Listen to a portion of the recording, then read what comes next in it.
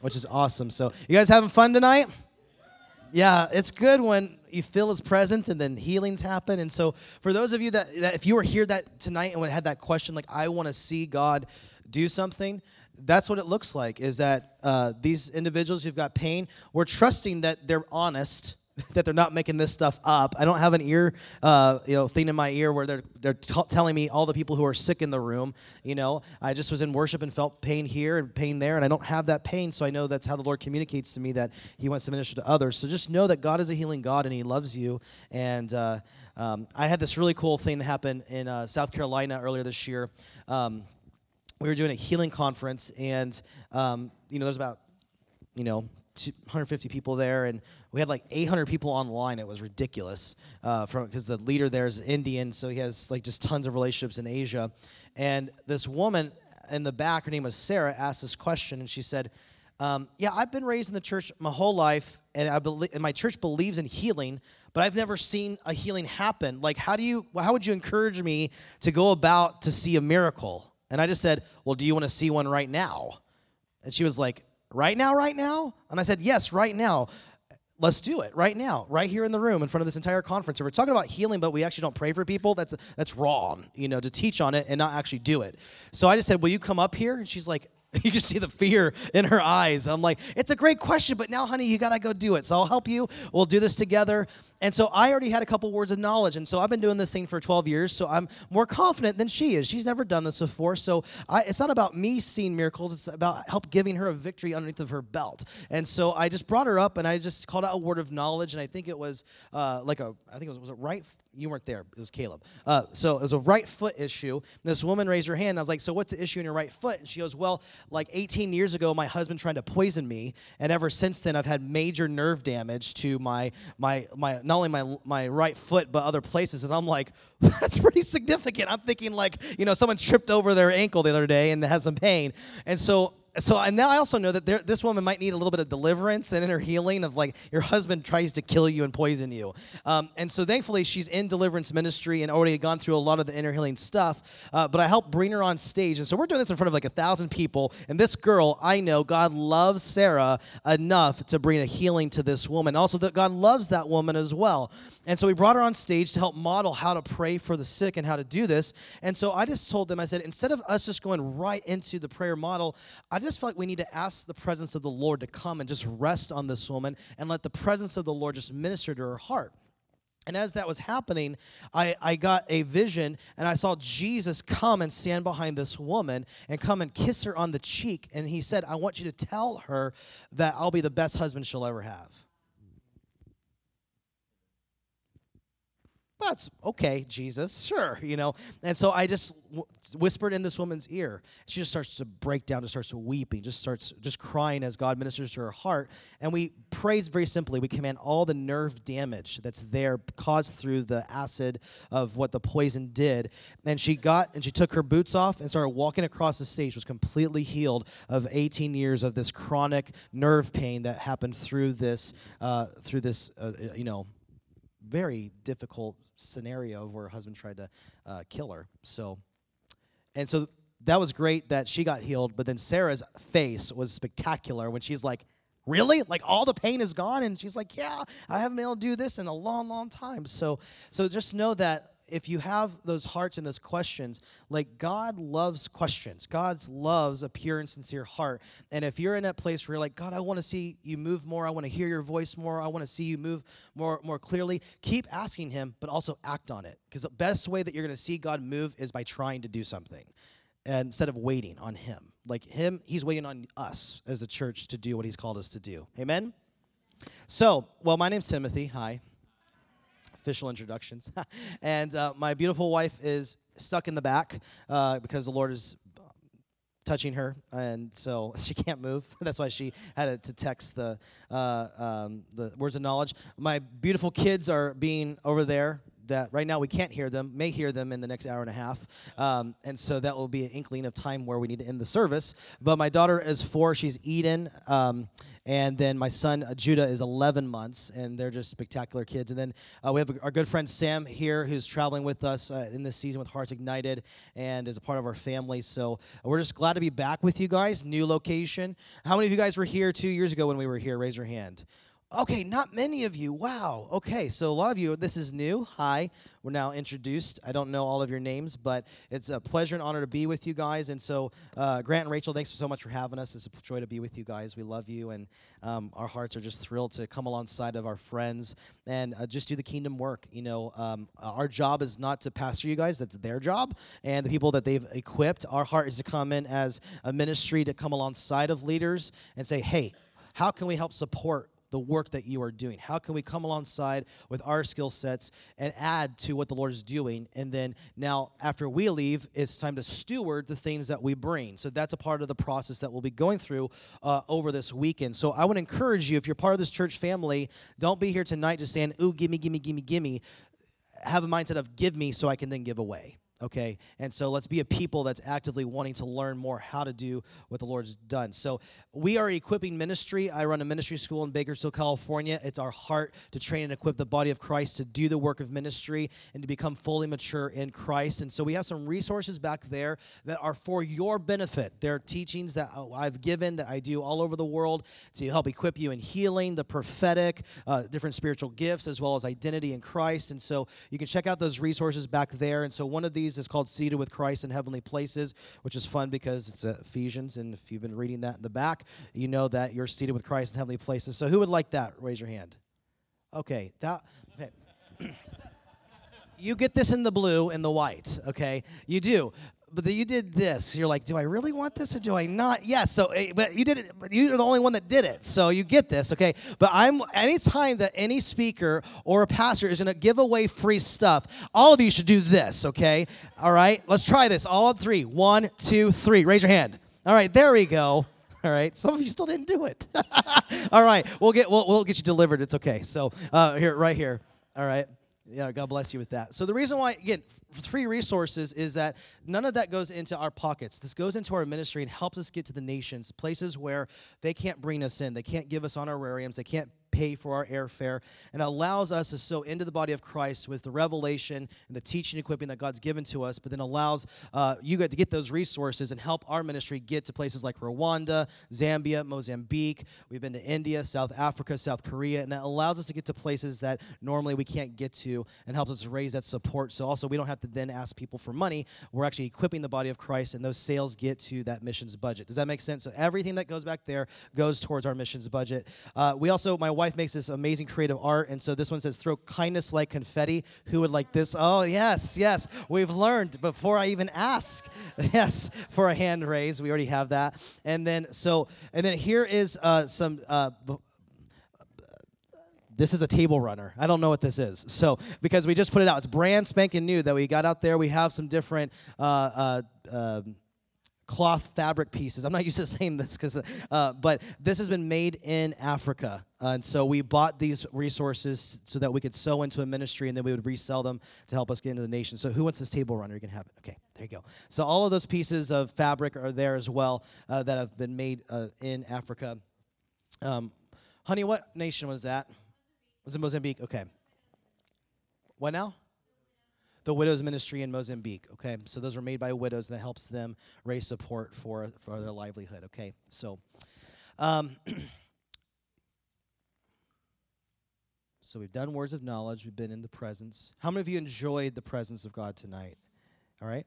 Do you guys see the shift that occurred? Like, we've done a great part in that first part of worship, and that's a lot of times what we have to do. Sometimes we feel like we're warring or doing other things like that. But something shifts and changes in the atmosphere when all of our eyes get focused on Jesus, right? And I think it's like he is the universal place where all Christians can unify.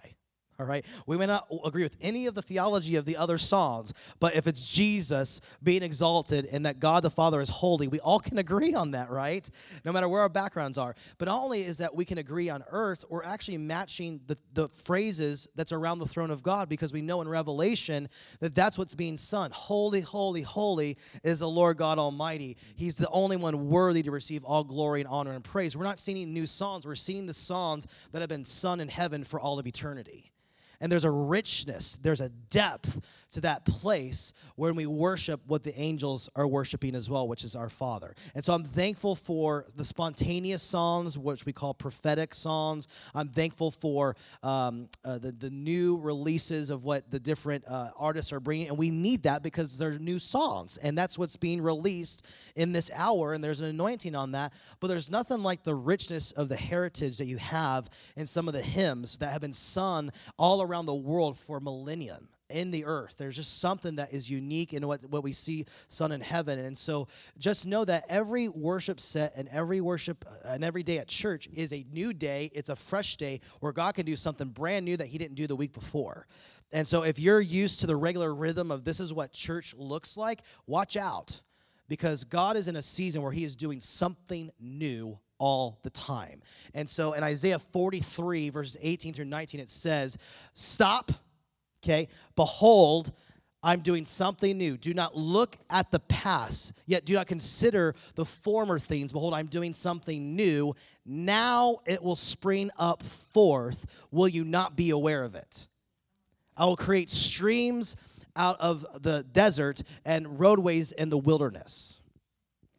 Okay, how many of you know in a desert, a spring that sprouts out of the ground is rare? The only type of water that usually comes is a downpour, and that usually brings water for several days, weeks, or months, and that's all that it gets. And so if we're looking up to the sky for revival, God, pour out your spirit, but actually he's bringing up something from the ground, we'll miss what he's doing because we're looking at what he did in the past. So it's not only like forget your sins, forget what you've done bad in the past, but also the way that you've connected with God, the way that you've seen God move, the way that you've worshiped God. Behold, he loves what has been done, but behold, he wants to give new forms of expression because he's a God of creativity, and he can't help but do something new because he constantly is revealing his glory for all of eternity. You guys doing okay? So that's why we have to be open for mystery. Because in 1 week, we kind of know everything. We have all of our religious degrees, and we know all the passages. And then God does something new, and we're like, I have no idea. I don't know how to explain that. I don't know what that means. But that's why we need an active relationship with God, who we can hear his voice, and he can tell us, this is what I'm doing in this moment. And here are some scriptural references to help you understand how I've done that, okay? And so what I want to do is I want us to take a look at a specific passage in Scripture tonight that was done specifically, and it was a specific prophetic word for the nation of Israel, but we can use it and understand how we can use those principles of God's nature and his character to bring something about today. And so what I heard the Lord say in worship is that, because I asked him, we want to do some prayer ministry, we want to do some impartation, but Lord, is there anything that's on your heart tonight that you want to do? And he says, yes, I want you to teach and minister and release the Ruah of God. And so the Ruah of God is actually a Hebrew word for the Spirit. And it means several different things. It means spirit, it means breath, it means life. It's a big, pregnant word, okay? There's those words that I call them pregnant because they can do a lot of different things. One of those words in the New Testament is sozo. It means not only to be salvation, but it means healing, it means deliverance, and it means restoration. Shalom is another one of those words. It's very pregnant because it has multiple meanings, that not only depending on the context, but it can mean a fuller aspect of who God is. Does that make sense? So if you have your Bibles, turn to Ezekiel 37. All right? Now, I really felt in my heart I wanted to teach on the person of the Holy Spirit tonight because there are a lot of teachings on the Holy Spirit that are good, and we want solid biblical understanding of who the Holy Spirit is. But I also kind of want to give a commentary because I believe that in our relationship with God, there are, I don't want to say levels, but it kind of is levels. There's maturity in the depth of relationship, okay? How many of you are married or have been married? Raise your hand. Okay, All right, lots of you. How many of you know when you first met your spouse, you knew everything about them in that moment when you laid your eyes on them? Exactly, all right? Unless you are the prophet of the ages, okay? How many of you still know everything about your spouse? Raise your hand. Really? Like, okay, who here has been married more than 10 years? Raise your hand. Okay, woo! All right, put your hand down. How about 20 years? Raise your hand. Who's been married 20 years or more? Okay, good job. How about 30 years? Anyone in the room? 30 years. Wow, several people. And you still don't know everything about each other? What's wrong with you? You guys not spend enough time with each other? No, that's the whole point is like how many of you have had a relationship with Jesus for decades but still don't know everything about him? Is because God is so magnificent and so wonderful that if he gave you all of himself in a moment, he'd kill you. Because you couldn't handle, your brain sockets couldn't handle his magnificence. And that's why whenever he churns, all the elders bow down and again lay on the ground and say, holy, holy, holy, because what he just revealed is so breathtakingly amazing and beautiful and wonderful. And so for all of eternity, I don't believe when we get to heaven, we'll be all-knowing. I think for all of eternity, we'll be getting to know the all-knowing one. He is the only one that is all-knowing. And so a part of relationship with God is the pursuit, not of knowledge, but the pursuit of relationship. It's the pursuit of knowing God's heart and his ways and understanding who he is. And the Bible specifically says in 1 Corinthians chapter 2 that no person on earth can understand the ways of God. The only person that can understand God is actually the person of the Holy Spirit. And not only does the Holy Spirit know a part of God, he knows the very depth of who God is. And then the Holy Spirit says through the Apostle Paul, but we are not like another. We are not like those in the old covenant. We're in a new covenant in which the Holy Spirit actually resides in us. And if he knows all things about who the Father is, then he'll actually teach you about the ways of God and even the depths of God. And we even can have the mind of Christ, which means not that literally Jesus' brain goes into your brain. It means is to know the heart and mind and intention of the one whom we love and whom we serve. And that only can be done through the relationship with the person of the Holy Spirit. Isn't that good? And the person of the Holy Spirit in Romans chapter 8, he is the one that empowers us to know in the depths of our heart that if we've confessed our sin to Jesus, we've asked him to give us a brand new spirit. It's the Holy Spirit that actually tells us and confides in us and reveals to us that we are actually children of God in which we are able to cry out, Abba, Father. It says that's the person of the Spirit that gives that. When we don't know what to pray, it says that the Holy Spirit intercedes on our behalf. So talk about a friend who, when you don't even ask them to pray for you, they're doing it anyways. That's the Holy Spirit, right? So Holy Spirit is not this ghost figure out there in outer space. That person of God is inside of you because you gave your life to Jesus Christ, and he is with you at all times, even praying for you and watching over you when you don't even realize it. Isn't that a wonderful thought? So when you say, I'm alone, no, you're not. Now, you may want physical presence, and that's good, and we want that and need that, but it's actually not the truth. You are always in the presence of one. The psalmist says in Psalm 139, 119, where can I go from your presence? If I go even to the depths of Hades, you are there. If I go to the highest of heights, you are there. So what is he saying? God is everywhere, right? Okay, you guys doing okay? This is all about the theology of the Spirit, okay? I'm trying to land the addresses for you so that you can write them down and look them up later. I'm on a preachy flow tonight. I told him that. If I put the earpiece on, I'm going to be in teacher mode, and I'll have line upon line precepts. With the microphone like this, handheld, I'll be preaching. So we will get to Ezekiel 37 in a second, okay? Jesus tells Nicodemus in John chapter 3, who can know the mind of the Spirit? He's like the wind. All right, how many of you have ever heard a meteorologist on the news tell you the weather's going to be like something, and then you go about your day, and it's completely not that? It's everywhere, right? It's north, south, east, west. It's everywhere. Who can know the mind of the Lord? So that's the thing is that people say, well, we can't even figure out the Holy Spirit, so why should we even try? See, Jesus wasn't communicating that we shouldn't try. What he's communicating was a higher authority, a higher way of thinking in which Jesus is looking for those who will actually want to know the mind of the Spirit, who will actually pursue and stick their finger up and say, where is the wind going? Or put some grass up if you like to play golf or something else like that and figure out where the wind is going because you want to hit a good shot. So we're in a service. All right, Holy Spirit, I think we're going to go this way, but I'm not really sure because I can't figure it out. Are you over here doing words of knowledge, or are you over here doing prophecy? Are we supposed to pray and fast for China, or what are we supposed to do? And then that's where, when we have those hungry congregations that are like that, then they're all over the place. So you see a whole letter like 1 Corinthians where Paul's like, hey, I love you guys. You love spiritual gifts, but you guys are wacko. You guys are like trying to go above each other with tongues and prophecy. Just chill out and it's the same Spirit. All right, so that whole list of 1 Corinthians chapter 12, when he lists the 9 gifts, the Holy Spirit is mentioned in every single verse because he's trying to get them focused off of a singular gift and get people focused on the person of the Spirit, who is the one who distributes all gifts. And so we get kind of off track when we're trying to say tongues is here, prophecy is here, words of knowledge is over here.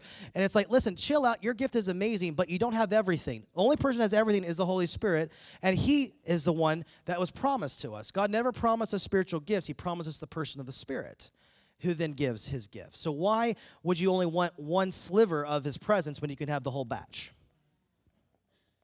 You guys doing okay? So what I'm trying to do right now is to bring some adjustment to our understanding of who the Spirit is as we get to this passage and understand about our relationship with the Holy Spirit. Because I believe more than anything else, the Holy Spirit is looking for people who will not only, he can reside in them, but host his presence. Okay? And what that means is that we'll be consciously aware of when he's moving and what he's doing, because you not only want to grieve his Spirit, but because you want to know what is he doing. That our focus is not on what we want, our focus is on what he wants. And really a lot of times in the body of Christ, we think that our prayers are really holy when they're really out of balance, because they're more focused on what we want than what the Father wants. And really, this is where the beauty of Jesus comes in, is that he was the one who actually really modeled what it looked like to be fully dependent upon the Father and the person of the Holy Spirit. And we really see that in the Garden of Gethsemane. Jesus actually didn't want to die on the cross. If you didn't know that, read the book.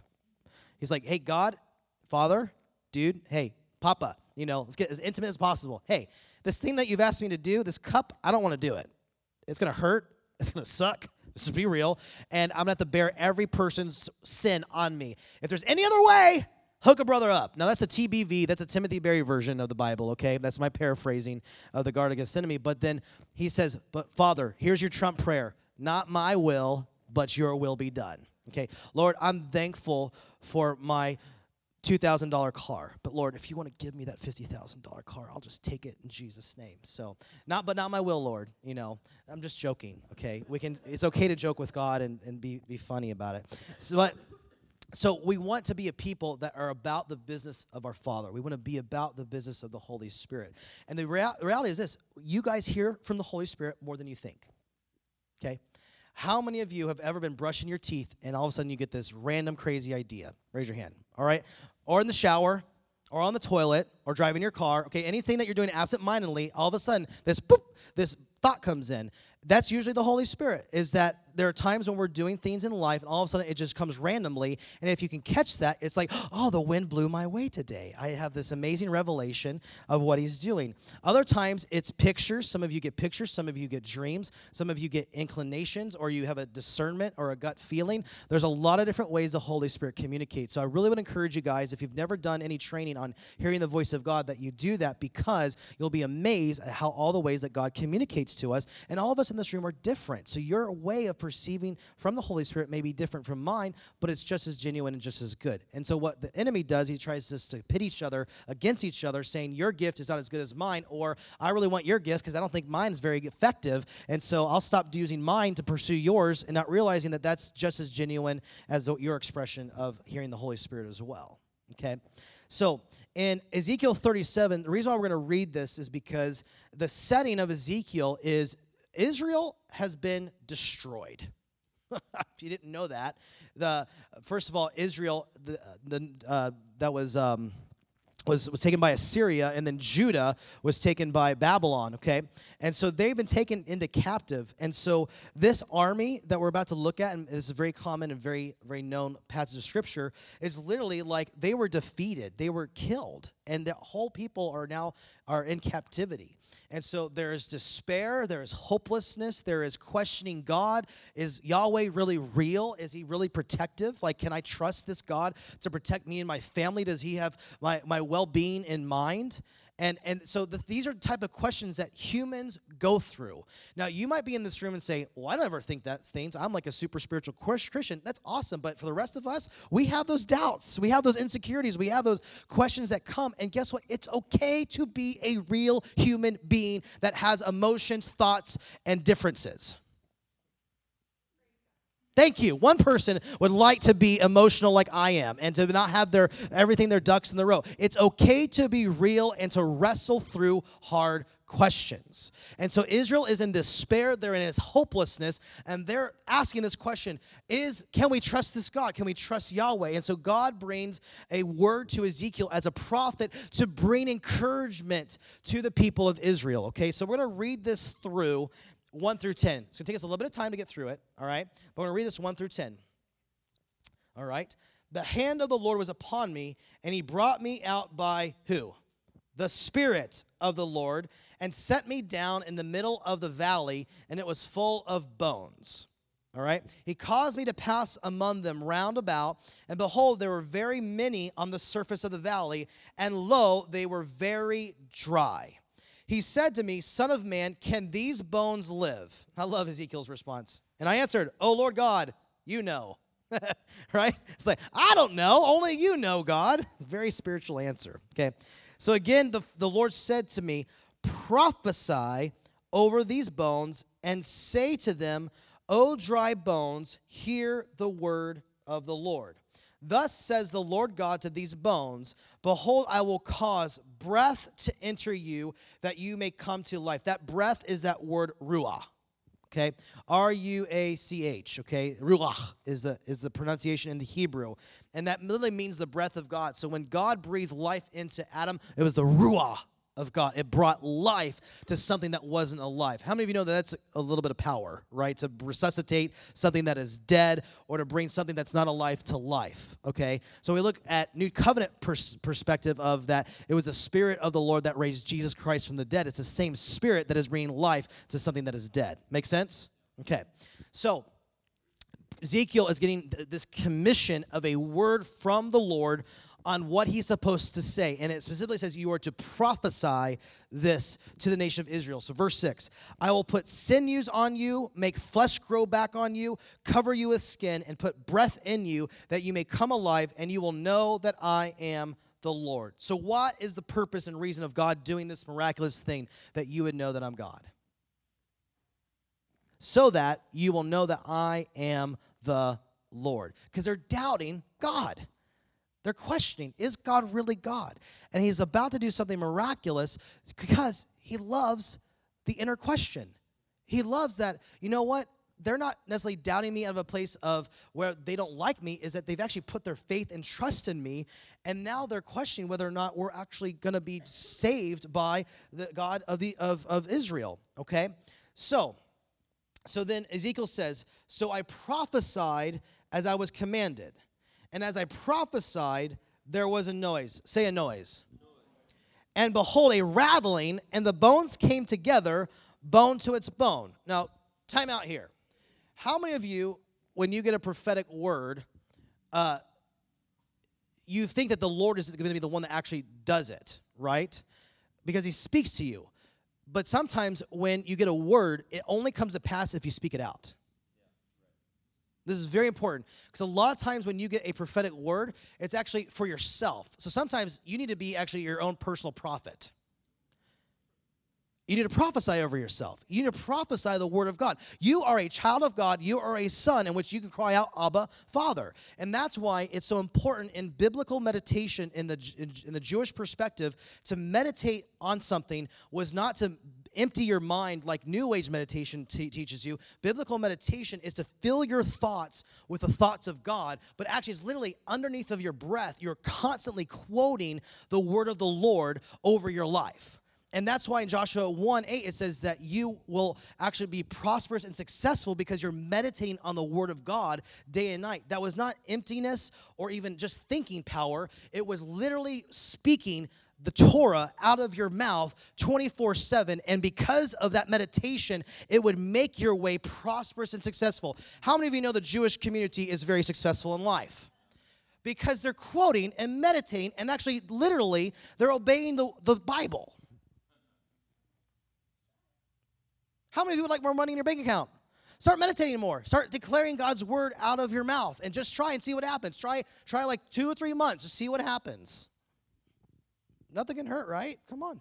All right? But we're not done yet. So he prophesied. It wasn't until he prophesied, but it was only prophesied. I was prophesied as I was commanded. So he understands that it's not about his ability. It's about what he's being commissioned by the Lord to do. And so when it comes to the prophetic, it's so important that you're obedient to what God says. Because even though you hear him, that this is his heart for your city, this is his heart for your community, but if you don't know how to speak or how to act, it may not come to pass, because just because it's God's heart doesn't mean it'll actually happen. Right? How many of you know that God wants every person to be saved in the universe? His desire is for all people to be saved. Is every person saved? No. Now, God could do it just like that, right? He could. But he's created the cosmos the way it is because he wants partnership with a family. That's you and I. And he wants a family contribution to be co-laborers with him. You guys doing okay? All right. So, verse 8. And I looked, and behold, sinews were on them, and flesh grew, and skin covered them, but there was no breath in them. So we've got a partial answer to prayer, or a partial prophetic word that's been declared, is that the Lord told him, I'm going to do this, this, and this, and the breath is going to come into them. So we've got bones, we've got sinews, that's a very dramatic vision, by the way. If you've ever seen bones and then all of a sudden see different muscles and ligaments come onto them, and veins, and then skin, that's a very weird, bizarre vision. Okay? And he's watching this happen, but then there was no breath. So we got a problem. This is like a being, a body, but it's not alive. Okay? And so in verse 9, the Lord said to me, prophesy to the breath. Prophesy, son of man, and say to the breath, thus says the Lord God, come from the four winds, O breath, and breathe on these slain, that they come to life. So I prophesied as he commanded me, and the breath came into them, and they came to life and stood on their feet, an exceedingly great army.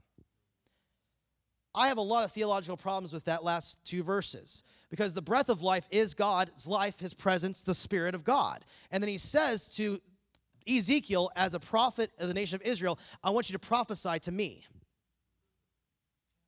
I want you to prophesy to my breath and command it to come into someone's life. Now, how many of you know that we are not supposed to be telling God what to do? Of all people on the planet, we know we're humble. We know our place on the totem pole. He's God, we're not. But he specifically told him to do something. I want you to take the authority I've given you as my representative, because only you who are on earth can actually bring something about, because God's residence isn't on earth, it's in heaven, and he needs human vessels to actually bring his authority into the earth and actually allow him to do what he did in his heart through obedience. So I'm sure Ezekiel was freaking out, like, how do I? It was first the Spirit brought me into this place. Then he's showing me this great vision, and he's speaking to me. I mean, it's a big, big encounter. And then he's like, then God says, prophesy to me that I should do what I want to do. And it wasn't like a petition prayer asking thing, like, hey, God, would you please put your breath into this army? You have to command the Lord to do this. What? That does not make sense. How does that even work?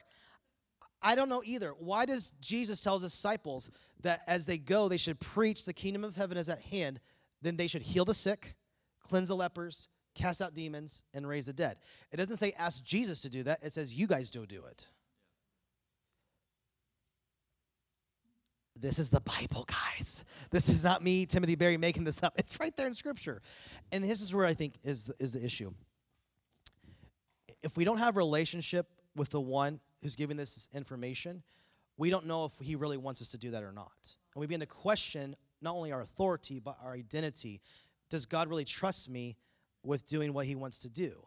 But if you're in closeness in relationship and know his heart, when you're friends with him and he's like, hey, friend, I need your help. I want to do something on the earth, but I need you to co-labor with me. Would you remind me of my promises? Would you remind me of what I want to do in the earth? So when I say prophesy, you're not commanding the Lord. You're reminding the Lord how awesome he is, and you're saying, yes, I agree. I come into agreement with what he said. What heaven wants to come to earth, I on earth say, heaven, I give you permission. Now go breathe life into these bones as your will is.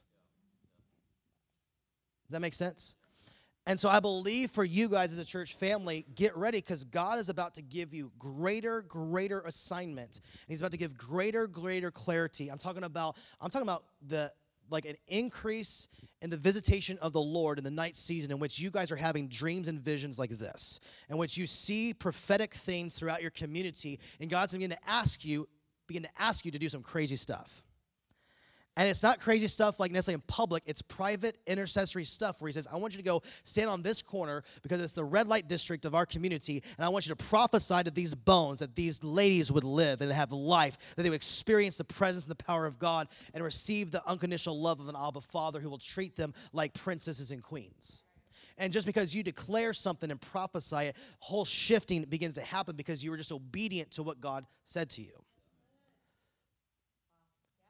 Now, we know that this vision wasn't literal. It was a vision. It was what he saw in the vision. But now let's look at this vision explained to understand why was this happening, okay? So in verse 11, we're going to go here all the way till for a while, okay? You guys doing okay? All right, so verse 11, then he said to me, Son of man, these bones are the whole house of Israel. Behold, they say, our bones are dried up and our hope has perished. We are completely cut off. So here's the deal. He's saying, this is what Israel is saying in the secret place. Our bones are dried up and our hope has perished. We are completely cut off. Why? They've been completely exiled out of Jerusalem, and they're now in Babylon, which guess what? That's the same place where Abraham came from. So God took Abraham out of Babylon to take him to Canaan, the promised land, and guess what? Because of their sin, God took back to the place where they first came from. So it's kind of a slap in the face to the nation of Israel. Fine, I took you to be my own people. I'm going to send you right back to the place where you came from. And they're like, oh, God, we're completely cut off. Our bones are dried up. So he's saying, this is my answer to you as a loving father. I'm going to give you hope. Yeah, you're in a place of judgment. You're in a place where you got to wait this out for a couple decades. But guess what? Something is coming, and I've got great encouragement for you. Therefore, verse 12, prophesy and say to them, thus says the Lord God, behold, I will open your graves and cause you to come up out of your graves, my people, and I will bring you into the land of Israel. Then you will know that I am the Lord when I have opened your graves and caused you to come up out of your graves, my people. Watch this. I will put my spirit, say spirit. Okay, it's the Ruah, all right, within you, and you will come to life. And I will place you on your own land. Then you will know that I, the Lord, have spoken and done it, declares the Lord. Actually, we're going to stop right there. We can get into some other stuff, but I'm going to choose not to go into that. So my heart in expressing this is I felt like the Lord brought me to this place to say is this. We're going to have a time of ministry tonight, and we're going to ask the Lord to release the Ruah of God. We're going to ask the Lord that the same Ruah that has the power to create an army out of dead bones has the ability, wherever you're at in your life, maybe you're personally dry. Maybe you have been in a season where God hasn't been speaking to you or you're unsure about your future, that God would bring his spirit and breathe fresh life into you where you're in a place of despair and hopelessness. And I want to tell you, it is okay, church, if you have those moments. We don't definitely want to live in that place of hopelessness and despair, but by God, all means, life circumstances happen. And it's okay to have those moments of doubt, of insecurity, and not sure what the Lord's doing, but we need each other to encourage one another as well as to prophesy, hey, this is the word of the Lord. God's life wants to come into you. He wants to refresh you. He wants to renew you. He wants to give you fresh hope. He wants to give you a picture of your future. And that's the power of the prophetic, is that one prophetic word can change your whole outlook on your future. You guys doing okay? So get ready for a prophetic increase in this house. I'm talking dreams, visions, visitations, in which the Lord is going to speak to many of you. And if you begin to hear and give testimony of, like, I was up for 2 hours in this crazy vision, this is what the Lord's showing me. And those of you that are more left-brain and analytical, you're like, what in the world are they talking about? Don't worry, that's me, okay? I'm very left brain, and all those mystical people and prophetic people kind of weird me out at times. But I'm also one of them too, because I have those encounters as well. And so I've got two things going on at the same time. I'm doubting what they're saying at the same time, like, oh, I want to have that myself. And so, everyone been like that, like, I don't know if I can trust that person, but I absolutely want to have that experience that they're happening, all right? And just to trust one another that, you know what, it may not come to pass right then, right now, because how many know Ezekiel 37, even though he prophesied it, didn't happen right away. Happened a while, all right? So a guy named Daniel showed up. Probably Daniel and Ezekiel were contemporaries, okay? They were hanging out at the same time. And so it didn't happen until Nehemiah showed up, and they got taken back to the ruins. And then guess what? After that prophetic word, then they had to rebuild the temple. All right, so read Nehemiah, and it actually took lots of years and lots of warfare for them to actually rebuild it. So something that's prophesied doesn't mean it's going to happen right away. It actually means you have to do a lot more work. Uh-oh. People are like, huh? What? I have to do more? Yes. Yes, you have to work. You have to toil the land. Good Lord. It's called work. It's called doing something, not just sitting and drinking and having a good time. Yes, we have those moments, but then get off your tush and go do something. If you're not prophetic folk, you don't know what I'm talking about. If you're a prophetic folk, you know exactly what I'm talking about, okay? So, we've been having some, so just let me give you an example before we pray into some ministry. We had a prophet come into our city in Bakersfield. I've been an associate pastor there for 3 years. We've been there for 5. And she saw a vision from the Lord that God was going to give us a city block. Now, we already own a city block in downtown Bakersfield, but she said, I see you with a second block that you guys own, and when that happens, it's a sign that revival is coming. And so we're like, yay, it's a good prophetic word. That's very encouraging. Now, that block that we want, we've been trying to acquire it for 15 years, okay? There's a nice big warehouse on the lot. Then there's this dirt area where we park on it, literally across from our church that we've been given permission we can park on it. And then there's a medical society building on it. So there's 2 different companies that own parts of the land.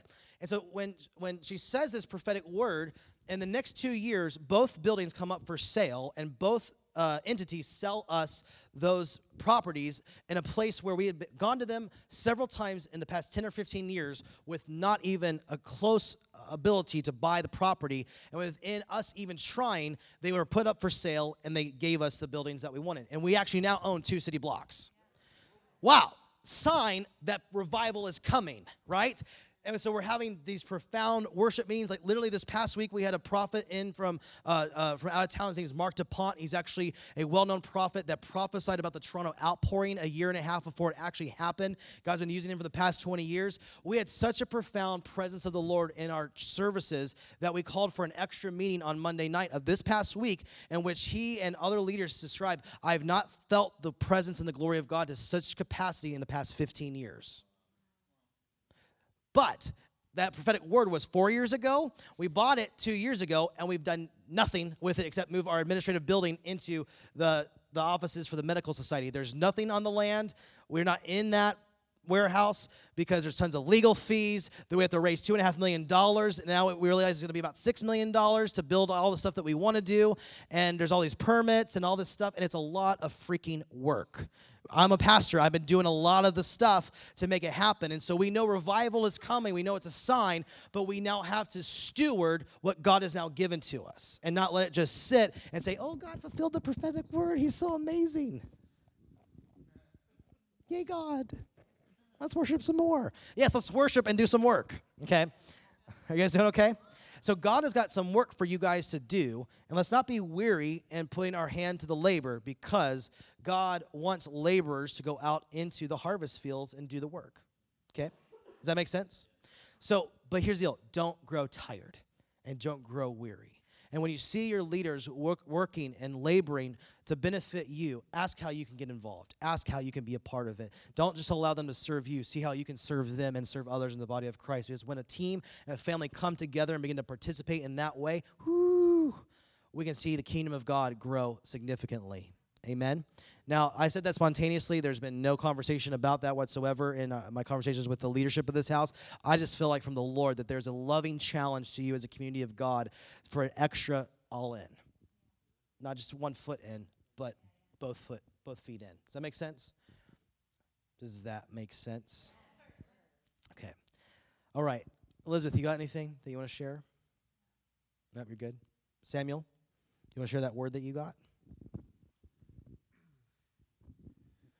Hi, guys. So when we were in worship today, what I saw was that the entire ground became a barbecue, and the Lord was getting ready to start cooking. And what I saw is that you guys,